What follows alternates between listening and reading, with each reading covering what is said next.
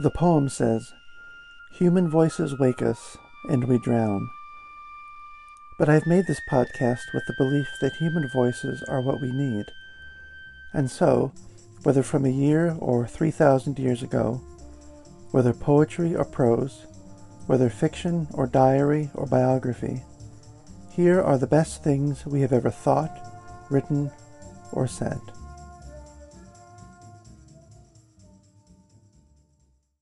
Tonight on Human Voices Wake Us, we will hear three very different stories that somehow or other, completely by chance, all end up coming around to, or at least mentioning, decapitation. I'm not really sure how that happens, but you will bear with me. The first part, we will go into the life of the artist Caravaggio, and we will look at two of his paintings, the one of Judith cutting off the head of Holofernes, and then of David removing the head or holding the severed head of Goliath.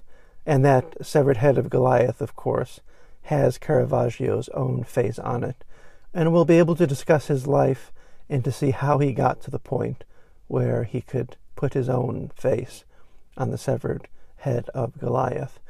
In the second part, we will go back in time to the father of history, to an account by Herodotus of Halicarnassus, and what he had to say out of many things, out of the huge compendium of his histories, just 1 or 2 pages of his description of the Scythians living around the Black Sea region at the time, and what they did when their king fell ill, and what so happened when their king and their ruler actually died. And then finally, I was going to end the night with the usual bit of poetry, of me reading poetry. But not only do I think I'm coming down with a bit of a cold, but I found somebody who can talk about this even better than I can, without a doubt. And we will hear Ian McKellen talking about one of the most famous speeches out of Shakespeare, the one from Macbeth, tomorrow and tomorrow and tomorrow. So let's get down to all of that right after this message. When you need mealtime inspiration, it's worth shopping Kroger, where you'll find over 30,000 mouth-watering choices that excite your inner foodie. And no matter what tasty choice you make, you'll enjoy our everyday low prices, plus extra ways to save, like digital coupons worth over $600 each week. You can also save up to $1 off per gallon at the pump with fuel points. More savings and more inspiring flavors make shopping Kroger worth it every time. Kroger, fresh for everyone. Fuel restrictions apply.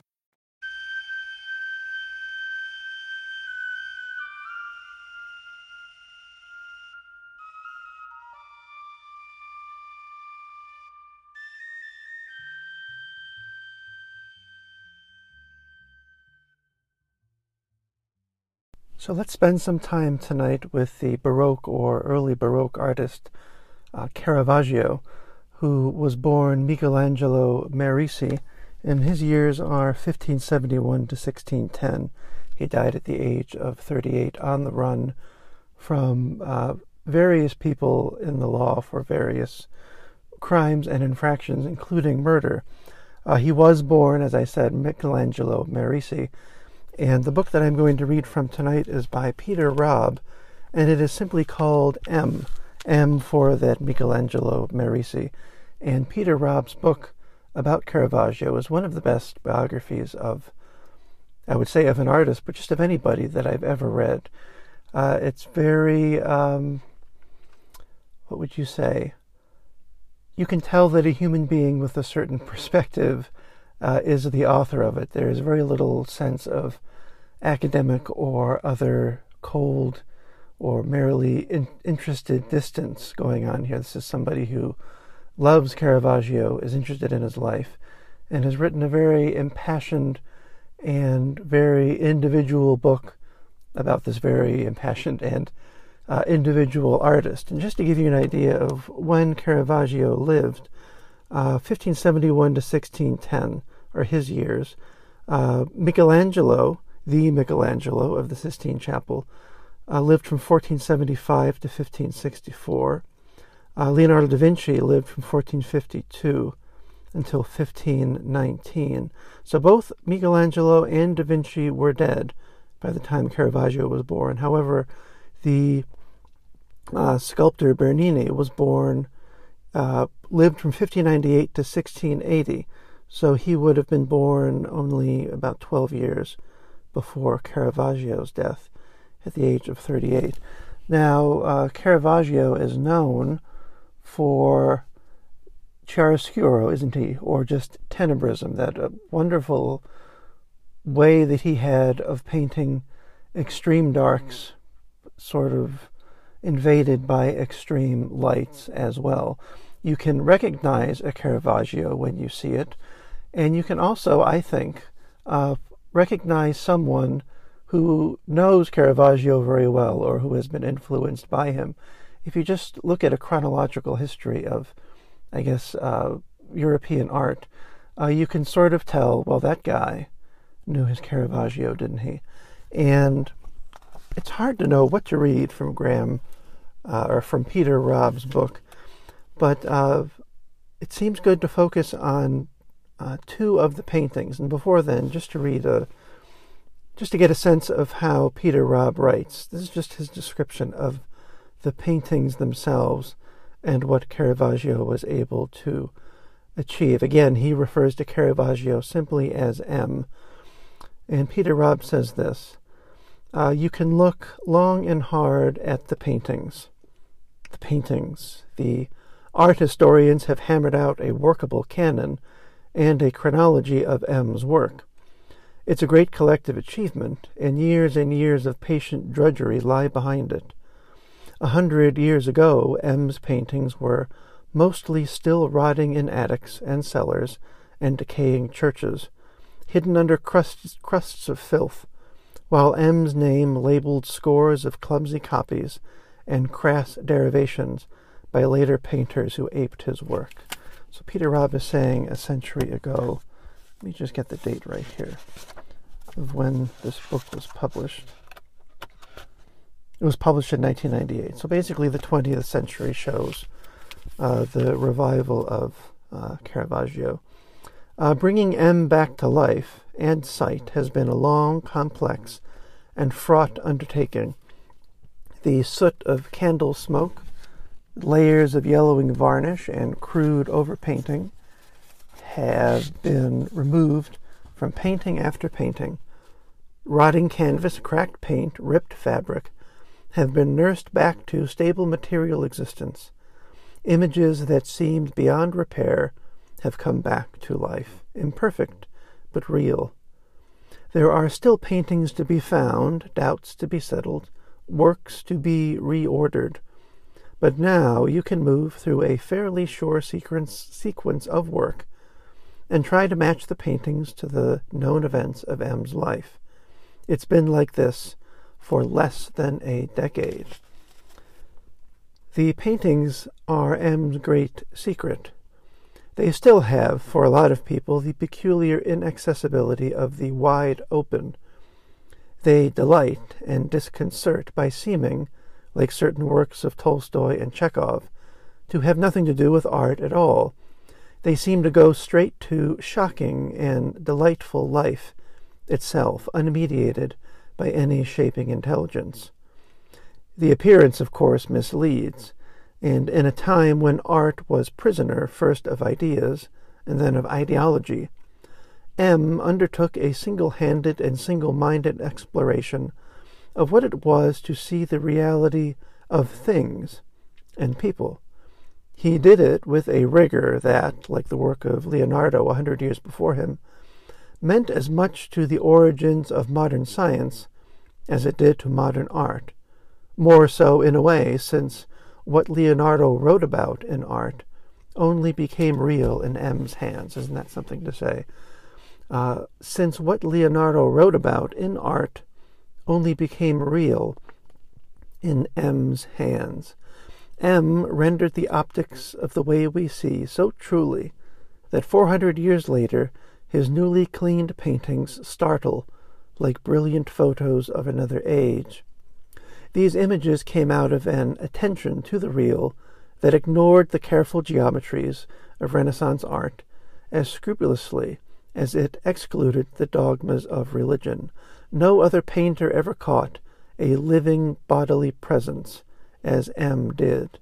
And I think especially of his painting of Mary Magdalene, which is just of a woman sitting on a floor with her dress over her legs, her knees bent. And I think she's looking at a necklace or a string of pearls or something that she's holding in her hands. And her head is down, and I think that's basically it. You don't see her eyes. And as he's saying here, without the dogmas of religion or of the geometries of Renaissance art, you look at a painting like that, and you wonder, well, what is it? Well, it has the name that it's Mary Magdalene, and then suddenly the whole story can fill out for you. And that seems to be what Caravaggio was able to do. It seems to be what an awful lot of artists sometimes found themselves able to do. They discovered the way that people wanted stories or scenes to be told, and they sort of found a way to go along with those expectations by doing something that was completely their own instead. So that today, Caravaggio might paint something entirely different that would have something to do with media or social media or Twitter or something like that. Only tangentially, and on the other side of it, he's actually doing something that is much more interesting than simply some type that is popular in the moment. Now, for one reason or another, the two paintings that I'm going to read about Peter Robb discussing are both beheadings. In 1595 or 1599, Caravaggio painted the scene of Judith decapitating Holofernes, and this is something that has interested artists for quite some time. And what Caravaggio is able to do is he paints from life, as Peter Robb is about to say. He's using live models, and he has them sitting and holding their pose for hours and hours, and then trying to figure out how to paint a woman decapitating the head of a man. This is what Peter Robb has to say about it. Painting from life, M had to set up a tableau of the event and compose in real life, with models, what Leonardo had urged, not a mere sum of individual figure studies, but a movement that related the figures and locked them together, and paint that directly. And as it's about to say, he didn't. This meant that he did not do preparatory studies, preparatory drawings. He painted straight from life. Nude cavalry battles then were out of the question. Massacres of the innocents and anything requiring heavenly hosts were also out of the question. But events of 3 or 4 figures could be managed in a studio. And again, you think of his painting of the Call of St. Matthew, where it's just Jesus sitting under a window where light is streaming in, and he's pointing over at a table where some guys are sitting and counting coins. You can imagine quite easily how such a scene would be quite literally staged so that it could be made into a painting. It says, it took longer than a single study, and it was harder on the models, holding their frozen action, particularly hard on Philide, the woman who was doing the decapitating in this case, arms forever tensed in mid-decapitation, but also on the male in spasm, locked in spasm. After blocking out his composition in real figures, like a photographer lining up a shot, M couldn't simply activate a shutter. He had to paint, and his actors had to freeze for longer than any single sitting could last. A few incisions lightly cut into the wet priming at the start, enough for the needs of M's own visual memory, and just deep enough to show him the contours through the brushstrokes of a preliminary abbozzo and the earlier stages of the actual painting, would let M recompose the group precisely after his model's lunch break, or when they showed up again for work the next morning, working overtime with no fixed image like a drawing to guide him. So M needs these marks, these incisions in the canvas, which show him where the characters and the people should be lined up and where their bodies should be. The work of painting might bring changes of mind, pentimenti and repainting of details, but slight repositionings of the models too, such that the faint incised grooves, where they were visible in the finished paintings, didn't always match the figure's definitive outlines, so that he was able to change that if he needed to. Judith, in this case, lowered her arm in the final version. He linked the central elements of the image on the canvas by marking out Judith's left shoulder and arm, and the one grasping Holofernes' head, and outlining the twisted head itself without the beard, and indicating his radically foreshortened chest. On the right side, he outlined the old woman's skull. There's always a woman in this scene who seems just ready and sort of giddily happily so, ready to just receive the severed head that Judith is about to cut off. And she is without her scarf at her throat. These were the deepest cuts and the structurally crucial ones. Other markers were likely filled in by the paint. Realism like that, however, could be a trap. There was always a tiny gap between the physical reality of the model and the imaginative reality of the event being shown. Félide Melandroni would always be M's friend, Félide the courtesan, this woman that he's painting as a biblical figure. He would always simply recognize her as his friend, just as in the famous story of him using a dead prostitute fished out of the Tiber as the model for the dead Virgin Mary, or the familiar faces of the men of the apostles around the Virgin Mary's bed who are weeping for her. He would have known, well, this was actually a prostitute, not the Virgin Mary. He would have known, these are my friends who are in my other paintings. And how do you get away from something like that when you paint from life?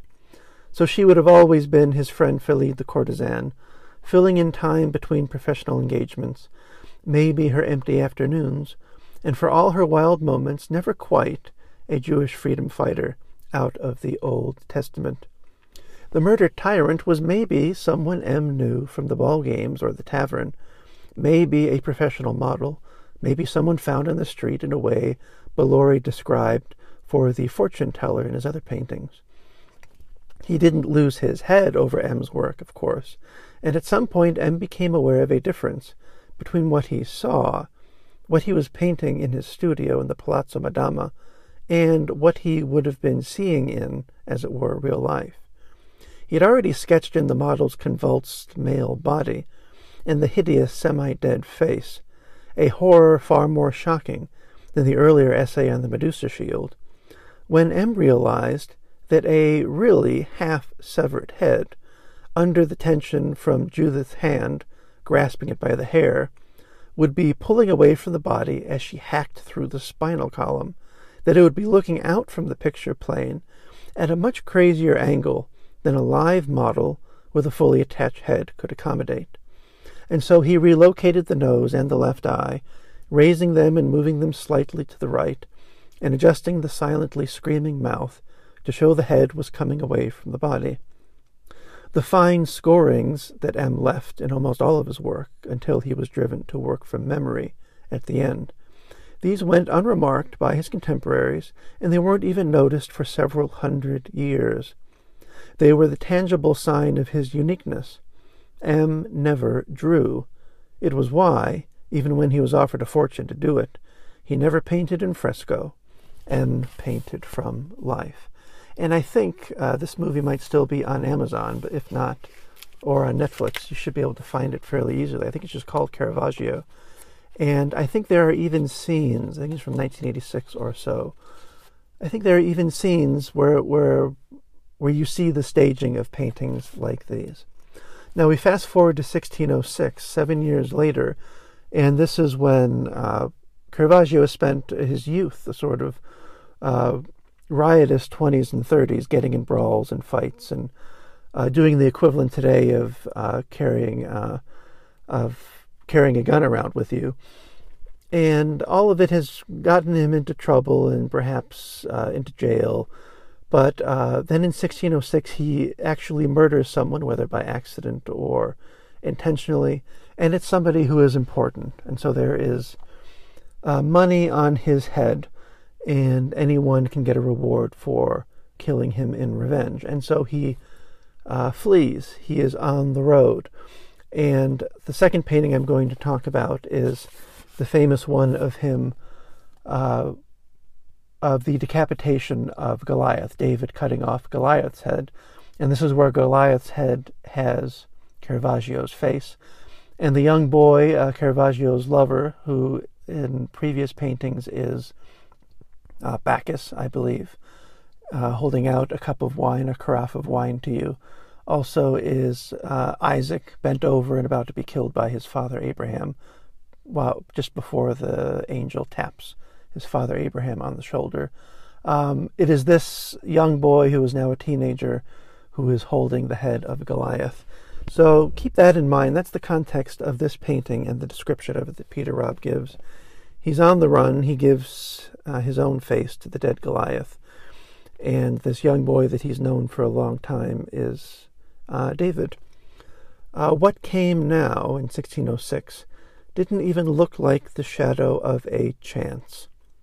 And what he made of necessity had none of the dazzling innovation of his first things for Del Monte's gallery, or for the walls of the Contricelli and Ceresi chapels, such as the painting of St. Paul, on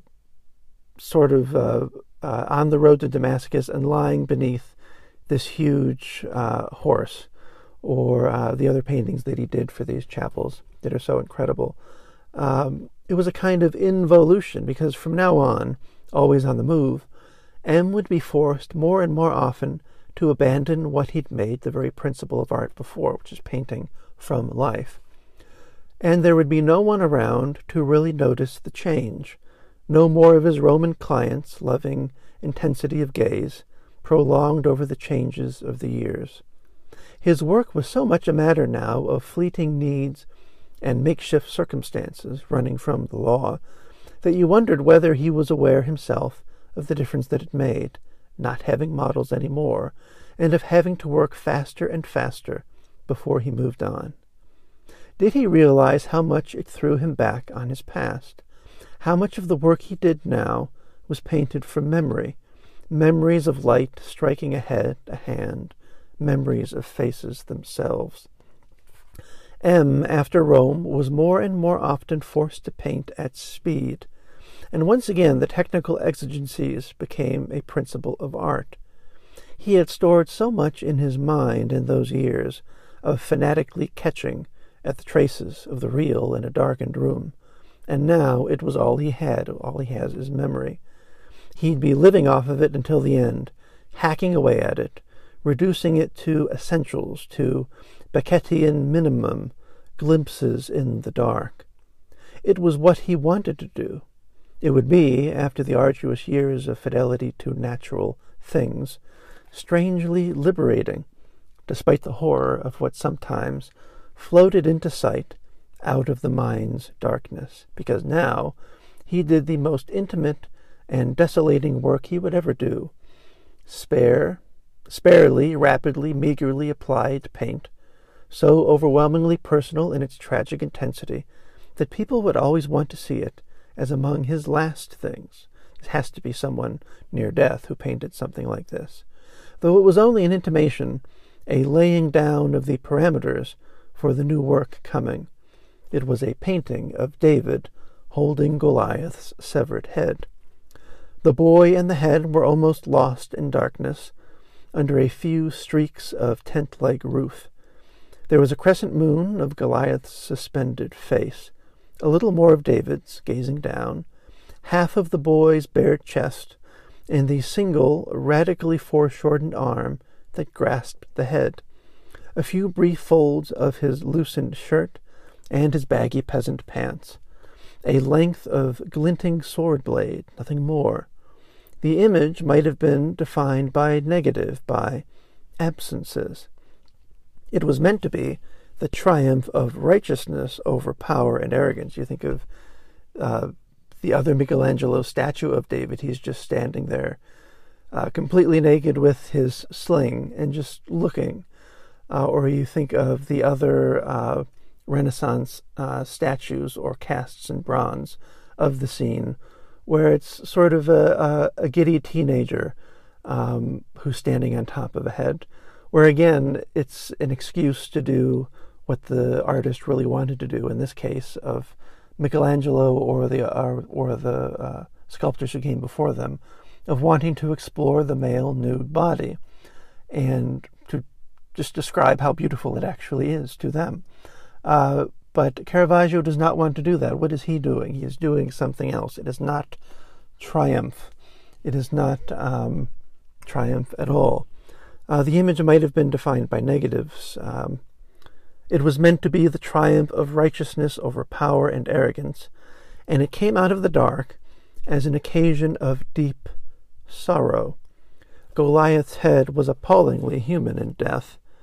The blood darkening on the forehead, wounded by David's slingshot, his left eye still flickering with some life, mouth open for one last exhausted breath, discolored teeth glinting dimly, and the boy David wasn't holding it out as a victory offering, but staring down with a tragic regret that was unbearably touching because he was so young. He was actually a boy, not a teenager, and not a pretend grown-up either, a boy. There was a sense in which David seemed to be the victim and not the agent of a human horror. How could his skinny arm bear the weight of that still suffering head? The question had a particular force because the severed head was M's, and the boy holding it out in sorrow was his friend, his lover, Cecco. And further down the page, Peter Robb says that one of the measures often taken against those wanted for capital crimes was to have their image plastered around, so people knew, go and get them, you are free to kill them and get a reward for it. And so Peter Robb says that in David, M painted his own wanted poster, a reminder that anyone was invited to kill him and bring back his head for cash. He'd push on without hope or fear then. But if the David were meant to exercise terror by imagining the worst, it didn't. Murder by beheading was something that he treated so far only once in the far-off but deeply felt Judith. And that work was a lot more interested in the beautiful Felide's frown of concentration and her bare forearm hacking away under the old woman's intense stare than in the wide-eyed horror of the man writhing on the pillow and losing his head. So again, I'm focusing only on these decapitations, but there's so much else in Caravaggio to do. The pleasant, sort of well-lit early paintings about card sharps and fortune tellers, the Narcissus staring down at himself in the pool, the sort of jokes that you find in there where the St. Paul painting is almost completely dominated by a huge horse, where pilgrims going to see the Virgin Mary and the Christ child, the scene is set like basically in an Italian alley, and Mary and the Christ child are living in a hovel, and the pilgrims there are kneeling so that when the people who come to see it in the chapel are kneeling and staring at the pilgrims' dirty feet and at their dirty asses, basically. All of these things are fun to find, or just St. Peter being crucified upside down. It's his favorite old man again. This stark scene of this man being pushed upside down. The death of the Virgin Mary again, and these horrendous weeping faces of these old men as the apostles. There's so much going on, but at the end of his life, as Peter Robb says here, now M was launching into a theme that is of David and the decapitation, or the decapitation of John the Baptist, a theme that would recur again and again after his David, and in the next few years he would show it in at least half a dozen more paintings.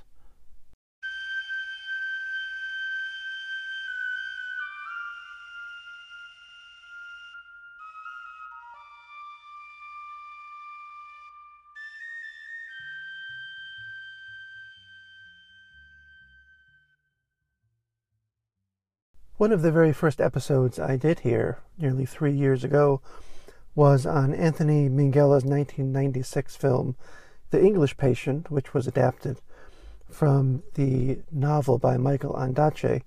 And if you have seen the film or read the book, you will know that one of the strangest but most compelling main characters in both are not actors. It is the book that the English patient, Laszlo de Almasi, is carrying around with him. And that book is Herodotus, the Histories of Herodotus, the first work of history that we have in the Western world. And in the course of the film, it becomes, and in the book, it becomes a sort of album. You have the book that he's holding, and then there are just cuttings and photographs and little notes and scraps and things that are put inside of it. And it was because of that movie that I first got a copy of the Histories of Herodotus, and I've been a fan of it really ever since. And I just wanted to read a tiny bit from it tonight. And the version of it, the translation of it that I'll be reading from, is part of the Landmark series. So you'll look for the Landmark Herodotus, edited by Robert B. Strassler and translated by Andrea L. Purvis.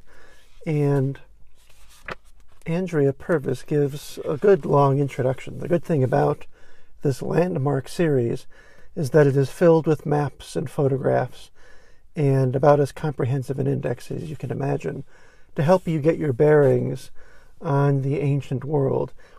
And Rosalind Thomas, actually, who wrote the introduction, she begins the introduction this way, and this is a good way to introduce Herodotus, who lived from about 484 to 425 BC. And she says this: Herodotus's histories trace the conflict between the Greeks and the Persians, which culminated in the Persian Wars, in the great battles of Thermopylae, Salamis, Plataea, and Mycale in the years 480 to 479 BCE, a generation or so, in other words, before Herodotus was writing.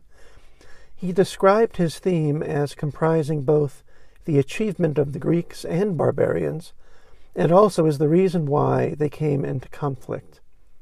This suggests that he sought the causes of the conflict and factors that took place deep into the past and into the characteristics of each society. He implies that he saw the deep-seated causes in cultural antagonism of Greek and non-Greek, but he went out of his way, and he really, really does. He went out of his way to describe the achievements and the customs of many non-Greek peoples with astonishing sensitivity and lack of prejudice. Perhaps the most famous version of that is just his loving description and chapter on ancient Egypt. The histories are the first work in the Western tradition that are recognizably a work of history to our eyes, for they cover the recent human past, as opposed to concentrating on myths and legends, and they search for causes, and they are critical of different accounts. Herodotus's own description of them, as an inquiry, as a history, has given us our word, history, and he has been acknowledged as the father of history. He also has a claim to be the first to write a major work on geography and ethnography. His interests were omnivorous, from natural history to anthropology, from early legend to the events of the recent past. He was interested in the nature of the Greek defense against the Persians, or the nature of Greek liberty, as well as in stranger and more exotic tales about gold-digging ants or other wondrous animals in the East. The histories are the first long work in prose rather than verse, which might rival the Homeric epics in scale of conception and length. Shorter works in prose had appeared before, but the histories must in their time have been revolutionary. And I think that one thing it has in common with the Homeric epics is that there is evidence throughout the histories of Herodotus that this was something that was, if not outright performed, at least presented or read to an audience, perhaps in the same way that the Homeric epics were performed. And I thought this note from Robert B. Strassler, the editor, is worth just noting as well. The first book in the Landmark series was that of Thucydides, and Strassler says, although I had a high opinion of Herodotus when I began work on this edition in 1997, I still felt at that time that Thucydides was the greater historian of the two, but that is no longer my view, he says.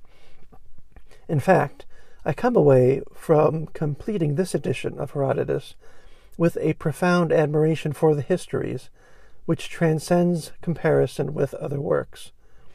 Many elements of the narrative that at first appeared to me as weaknesses now appear to me to be remarkable achievements, and what I initially saw as arbitrary digressions now stand revealed as cleverly inserted background material that often proves vital to a reader's understanding of later, sometimes much later, episodes.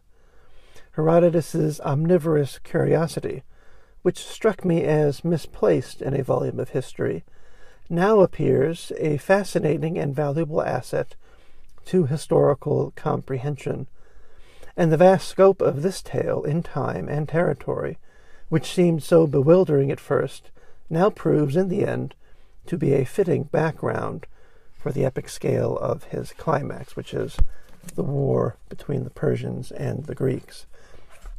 Now, what I'm going to read to you tonight is just a very small description that Herodotus gives in Book 4, section 68 through 72.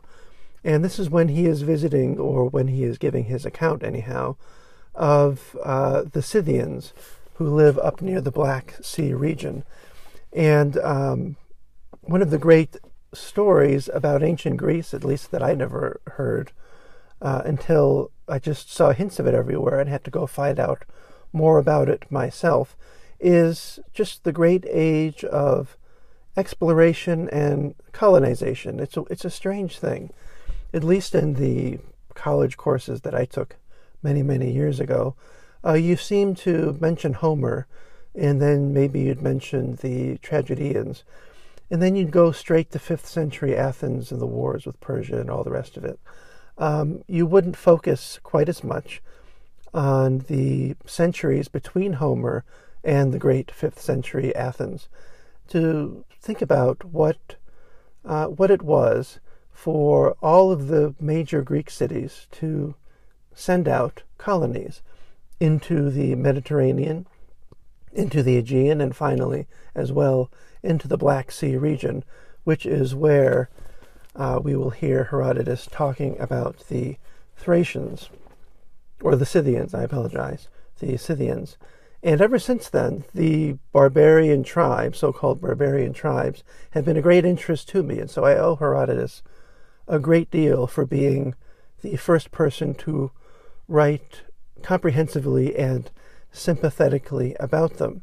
And if you want to know more about this age of colonization, it seems that the best book, which is also a great popular read as well, is by Robin Lane Fox, and it is simply called Traveling Heroes. There's a good essay at the back of this edition of Herodotus that talks about whether or not Herodotus actually traveled himself to the region of the Black Sea and observed the Scythians on the ground, as it were. And the authors of the essay and the editors seem to suggest that perhaps he didn't, but that he knew people who did, or that he was in the Black Sea region, and again, he knew people who knew this information to be accurate. So let's just imagine this. Look at Herodotus's dates again. if we can put ourselves back around the year, 440 BCE. The shock, the wonder, the fun, the enjoyment it must have been to just suddenly hear an account of how other people live, and to have it put in such a way. And this is just a description, a famous description, of what happens when the Scythian king falls ill, and the burial rites and all the rest of it. And perhaps in future episodes, or most certainly in future episodes, we can dig more into what Herodotus is doing, because he does seem to be an encyclopedist.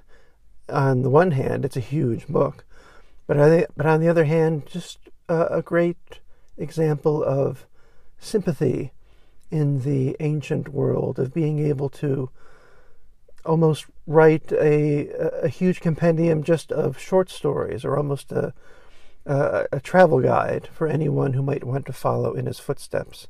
Because I think they do say that he actually did go among the Egyptians and the other peoples, some of the other peoples that he writes about. But in any case, this is Herodotus describing the death of the Scythian king and what happens after his death and his burial.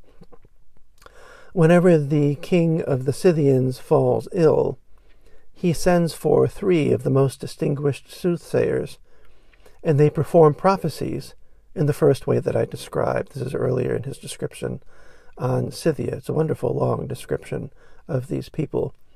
What they generally report is that some person has sworn falsely by the royal hearth, and they accuse one of the townspeople by name. In fact, it is the Scythian custom that when someone wants to swear the most solemn kind of oath, he most often does so by the royal hearth. The man named by these prophets is immediately apprehended and brought to the soothsayers, who charge that their prophecy has revealed him to be a perjurer on the royal hearth, and thus to be the cause of the king's present pain. When the accused man protests vehemently and denies the charge, the king responds by sending for twice as many soothsayers. And if they too condemn the man as a perjurer through their prophecies, the man is immediately beheaded, and the first 3 prophets divide up his possessions by lot. Isn't that strange? The power of the king, apparently they believed, or wanted it to seem to be a fact, could be undone just by someone, any old someone, telling a lie at the royal hearth. That kind of power. But if the recently summoned soothsayers, in addition to the other 3, absolve him of the charge, then other soothsayers come, and again more besides. If the majority of all these acquit the man, it is decreed that the first 3 prophets themselves must die. So the first 3 prophets better get their story right. In that case, they are put to death as follows. The soothsayers, who have their feet bound, their hands tied behind their backs, and their mouths gagged, are thrust into the middle of a wagon that is filled with sticks and has oxen yoked to it. These sticks are then set on fire, and the oxen are released and put to flight. Many of the oxen are burned up together with the prophets, while others are only scorched as they flee when their yoke poles catch fire. Prophets are burned in the same way for other reasons as well, when they are designated as false prophets. Moreover, those put to death by the king leave no sons behind, because the king kills all their male offspring too, although he does no harm to the females, because you can imagine what he does to them.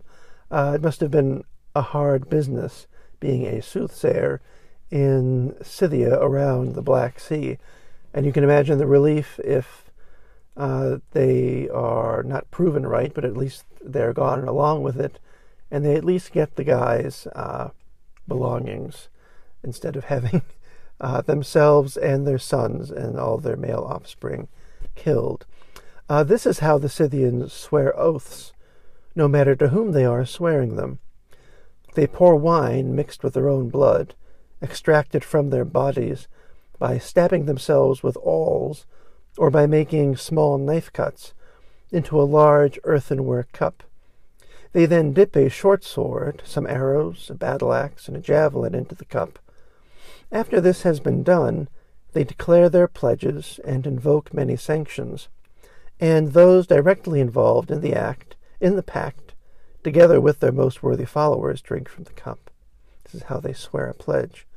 The kings of Scythia are buried in the land of the Geroi, at the site where the Borysthenes become navigable, where the river, the Borysthenes, becomes navigable. Whenever one of their kings does die, they dig a large square pit in the ground, there to receive the corpse, which has been prepared as follows.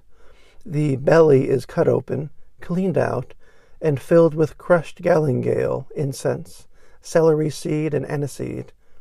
Then it is sewn up, and the entire body is coated with wax.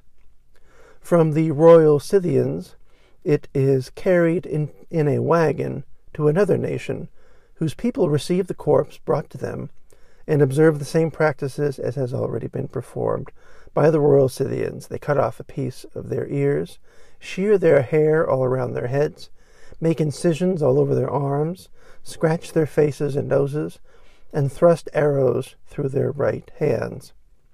And then these people take the king's corpse in the wagon to another people under Scythian rule, while those who have already received it follow along. And when the corpse has made its rounds to all of them, it comes to the Geroi, who dwell at the farthest boundary of the people under Scythian rule, in whose territory the royal graves are located. They bring the corpse into the pit mentioned earlier, place it on a bed of rushes, and on both sides of it set up spears, over which planks of wood have been extended and covered over with rushes to form a roof. Then they strangle one of the king's concubines, and also his cupbearer, his cook, his groom, his principal servant, his courtier, his horses, and they bury them all, including the horses, in the remaining open space of the grave, along with the prized possessions dedicated by others, and golden libation bowls, since they use neither silver nor bronze. After they have done all this, everyone enthusiastically joins in building up a huge mound, which they strive together to make as large as possible. And you can imagine this back in the 440s or so BCE. This is almost like their version of YouTube. This is where they can go to hear some of the wilder stories, you might imagine. This had to have been some great kind of entertainment for them. And it says, finally, 1 year later, they attend to the rites once again. They first choose the most suitable of the surviving servants. These are native Scythians, for all whom the king orders to become his servants must do so, and servants are not bought and sold among the Scythians. Of these they strangle 50 males, and also 50 of the king's best horses. More males, more horses. And then they remove the guts from both the men and the horses. They clean them out, they fill them with chaff, and stitch them up again. And next they set up half a wheel inverted on 2 pieces of wood, and the other half inverted on 2 other pieces, and repeat this process until they have erected many of these structures. They then drive thick shafts of wood lengthwise through the horses up to their necks, and mount them on the inverted half wheels. And I'll include a link to archaeological finds and the drawings of these finds and how they're set up, which shows that Herodotus was fairly accurate in what he is saying here. The wheels in front hold up the horse's shoulders, while those in the back support the belly alongside the thighs, and both legs hang in the air.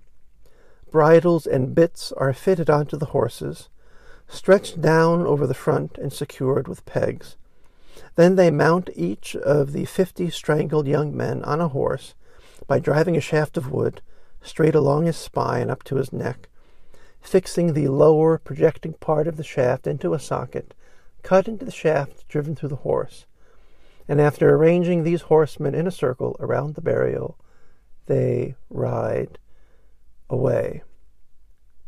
Now, isn't that something? Humanity has been around for quite a while by this time, and that is one of the stories that appears in a huge compendium when somebody realizes, wait a minute, I can write down history. It doesn't have to be in a poem. And look at all of the little stories, like this one, that I can tell.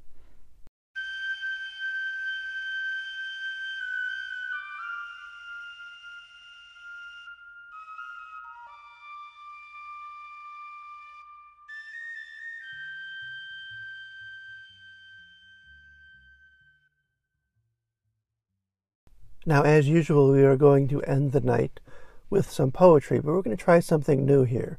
I thought that I could talk about Macbeth, specifically about tomorrow and tomorrow and tomorrow, the great Sound and Fury speech. But then I went and looked on YouTube, and what do you know? There's an incredible clip of Ian McKellen, I believe, before he became Sir Ian McKellen, who in 1979 is addressing the Royal Shakespeare Society, and he is talking about this speech. Now, I don't think that I can outdo Gandalf in this case, let alone Ian McKellen just as a Shakespearean actor and the experience and the knowledge of the poetry that he had by that time. So let's listen to what Ian McKellen has to say about one of the most famous speeches to come out of Shakespeare. If this workshop's done anything, I hope it's scotched the, in my view, wrong belief that Shakespeare's verse is music and all you have to find out is the tune and everything will be all right. Rather, I believe that if you look after the sense, the sounds will look after themselves. I saw Maurizio Pollini play a late Beethoven sonata recently, and I had a strange feeling for about 5 miraculous seconds that I didn't know whether he was putting the music into the piano or whether he was taking it out of the piano. And acting at its best, Shakespeare, I think, is of that nature, that the actor is the playwright and the character simultaneously. This can only be achieved by the actor having total awareness of all the complexities of Shakespeare. So if we take a speech like Macbeth's last soliloquy, tomorrow and tomorrow and tomorrow, which, to crudely summarize, is a description of total blackness, total despair, that life is finite. It isn't enough just to say that and put that quality of despair into the voice and just hope it and just follow the rhythms. You've got to do many more things as well. You have to think and have analysed in rehearsal totally, so that your imagination, being fed by the concrete metaphors, concrete images, pictures, can then feed through into the body, into gesture, into timbre of voice, into eyelids, into every part of the actor's makeup. So that it does seem, as Trevor just said, that he is making it up as he goes along, although the actor, of course, knows that he isn't. But to start at the top with the first line, and I'll try as far as possible to relate this to blank verse, but it would be impossible for me not to mention imagery and all sorts of other literary devices which we haven't been talking about generally today. Satan says to Macbeth, "The Queen, my lord, is dead." And Macbeth replies, "She should have died hereafter," which is a short line.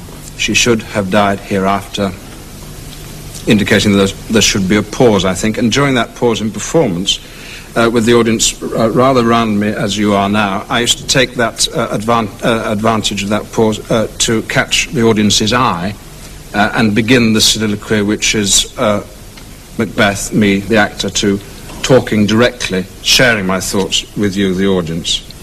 Hereafter introduces one element of time, the future. Then we get a regular blank verse line. There would have been a time for such a word. Didum. There would have been a time, stressed, time, this speech is about time, for such a word. Word is the last line. What word? Is it she, the queen? Is it hereafter? Is it time? There's something about that line which trips, in Hamlet's words, tick-tocks like a clock. There would have been a time for such a word. It's leading on to the next line, and here comes the word which is important, tomorrow. And tomorrow. And tomorrow. There are only two words in that line, an irregular line, given weight by its repetition 3 times, and the tripping of there would have been a time for such a word slows down on tomorrow, and tomorrow, and tomorrow. The rhythm is important. It's also a nonsense word if you say it 3 times, or if you say it 20 times, like a kid skipping tomorrow and tomorrow and tomorrow, tomorrow, tomorrow, tomorrow, tomorrow, tomorrow, tomorrow, tomorrow. What does that word mean, tomorrow? It's beginning to have the lack of meaning, I think, that Macbeth detects in his own life at this point. Creeps in this petty pace from day to day. And here comes the first metaphor, the first image. And the rhythm is beginning to creep, is beginning to plod, like someone plodding along a country lane. It's footsteps now, not the tick-tock of a clock. Creeps in this petty pace from day to day. Well, we've had tomorrow. We've now got today at the end of the line. From day to day, but it leads on to the next line to, not day, but the last syllable of recorded time, and it slows up even more, ending up with a very important word, time, at the end of the sentence. Syllabel. I wonder if bell isn't the bell of a clock which records time. Then we get a regular line, and all our yesterdays have lighted fools. Yesterday. We've had tomorrow, we've had today, we've now got yesterday. We've got the whole complex of time. Macbeth is not just talking about himself, he's talking about eternity. I'm going to say something about it. All our yesterdays have lighted fools the way to dusty death. And that's where the sentence ends, in the middle of the next line. But one has to carry on and speak it as a line and a half. All our yesterdays have lighted fools the way to dusty death. What is the image there that I must have clearly in my mind so that I can get the right emotion of despair? It's what? It's a fool walking along a dusty path, plodding, creeping, with petty pace. A fool is what? A village idiot? Wandering along a country lane with, what, a guttering candle? I don't know, a lantern? Fool is a pun, of course. Fools, like Lear's fool, Feste, in Twelfth Night, are professional entertainers. That will be relevant in a moment, and I have to contain in my mind, as I say the word fool, that it is a pun. See 2 sorts of fools.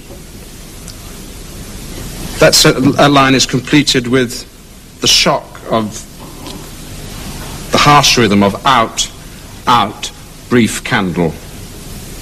The fool's candle has caught a gust of wind and is blown out, and he collapses into a dusty death in the unmade road of Elizabethan England. The last candle or light we saw in the play is Lady Macbeth's candle, which she was carrying in her sleepwalking scene, and she is dead.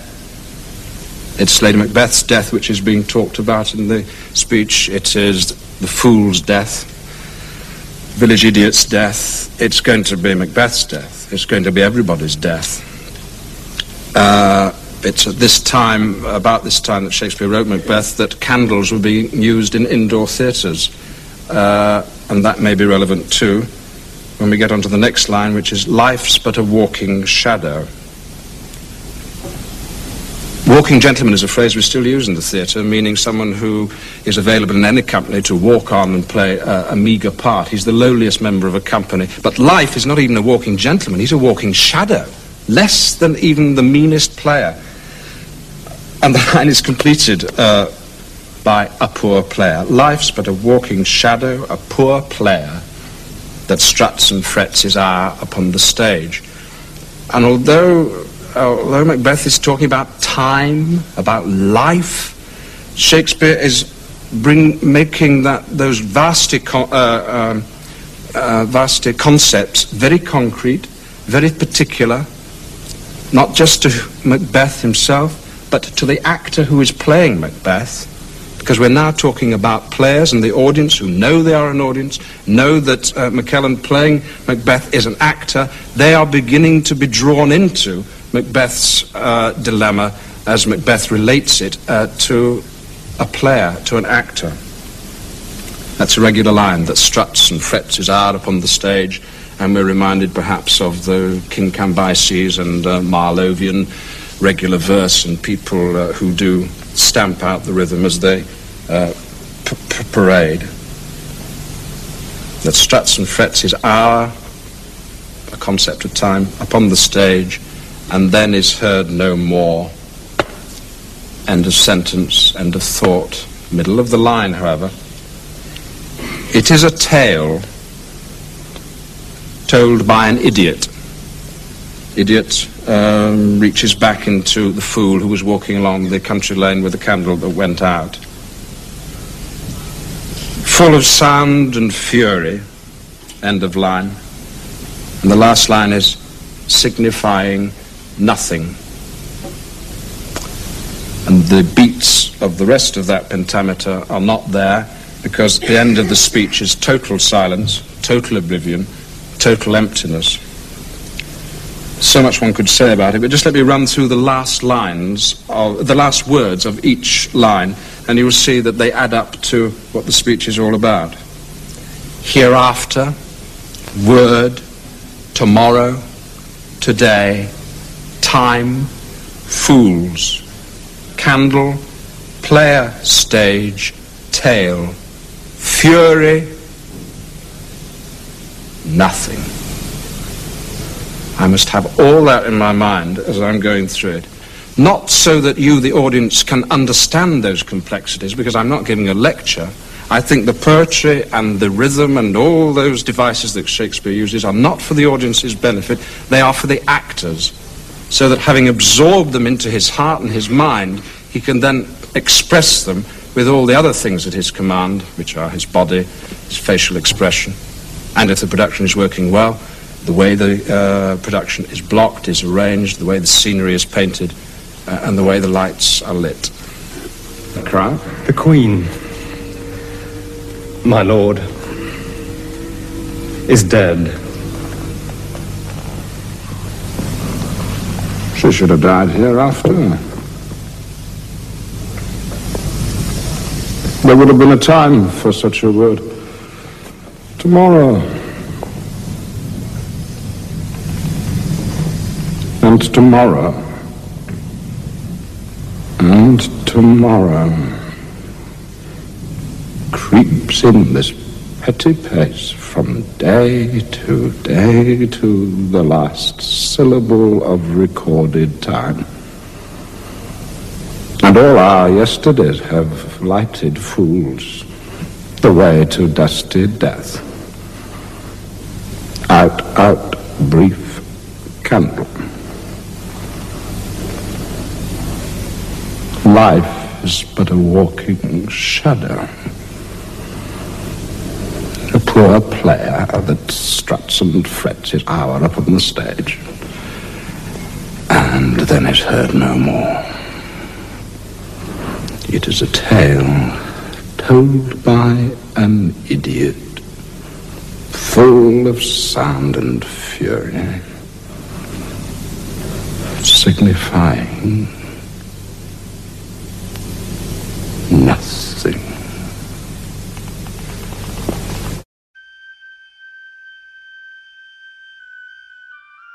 Any comments or suggestions for readings I should make in future episodes can be emailed to humanvoiceswakeuss1@gmail.com. Links to each work used in this episode can be found in the episode description. If you enjoy Human Voices Wake Us, you can subscribe wherever you find your podcasts. The music here is Duke Ellington's Arabesque Cookie.